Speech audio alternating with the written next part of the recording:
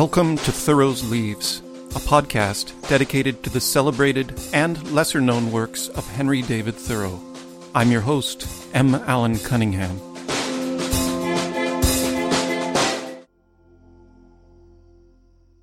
October 29th, 1857. There are some things of which I cannot at once tell whether I have dreamed them or they are real, as if they were just perchance establishing or else losing a real basis in my world.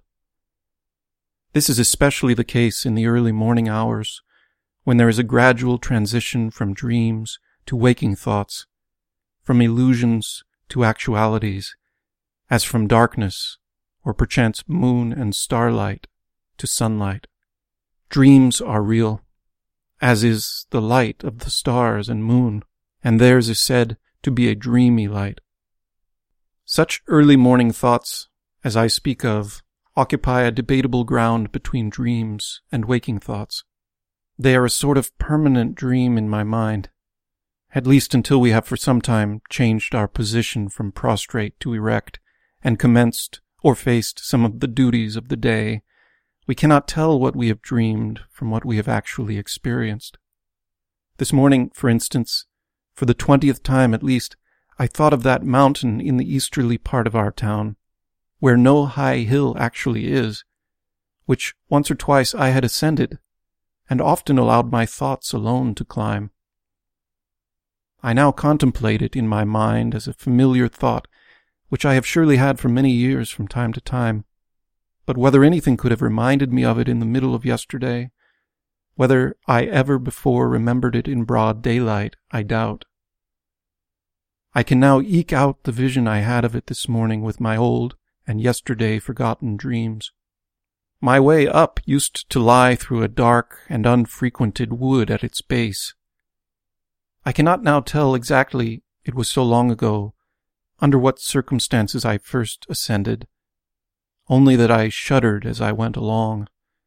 I have an indistinct remembrance of having been out overnight alone. And then I steadily ascended along a rocky ridge, half clad with stinted trees, where wild beasts haunted, till I lost myself, quite in the upper air and clouds, seeming to pass an imaginary line which separates a hill, mere earth heaped up, from a mountain, into a subterranean grandeur and sublimity. What distinguishes that summit above the earthy line is that it is unhandselled, awful, grand. It can never become familiar. You are lost the moment you set foot there. You know no path, but wander, thrilled, over the bare and pathless rock, as if it were solidified air and cloud. That rocky, misty summit, secreted in the clouds, was far more thrillingly awful and sublime than the crater of a volcano spouting fire. This is a business we can partly understand. The perfect mountain height is already thoroughly purified. It is as if you trod with awe the face of a god turned up, unwittingly but helplessly, yielding to the laws of gravity. And are there not such mountains, east or west, from which you may look down unconquered in your thought, and on all the world? In dreams I am shown this height from time to time, and I seem to have asked my fellow once to climb there with me, and yet I am constrained to believe that I never actually ascended it. It chances, now I think of it, that it rises in my mind where lies the burying hill. You might go through its gate to enter that dark wood.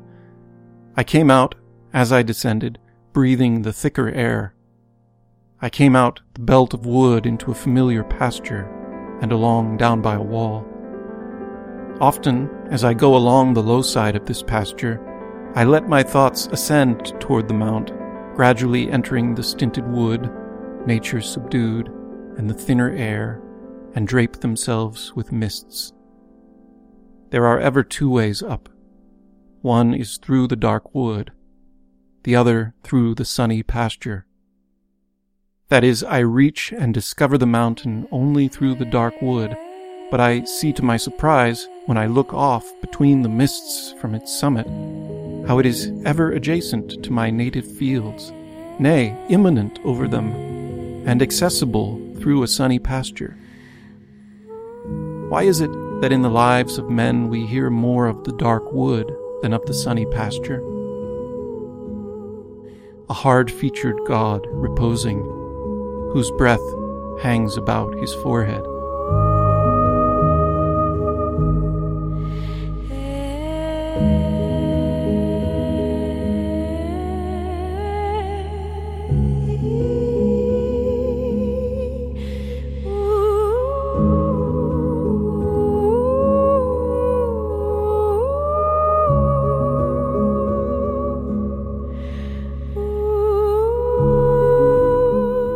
Thoreau's Leaves is read by M. Allen Cunningham and produced by Atelier 26 Books, publisher of Funny Ass Thoreau, the first ever compendium of Thoreau's humor.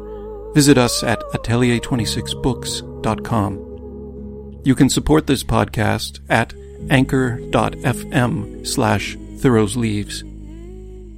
Thank you for listening. So long for now.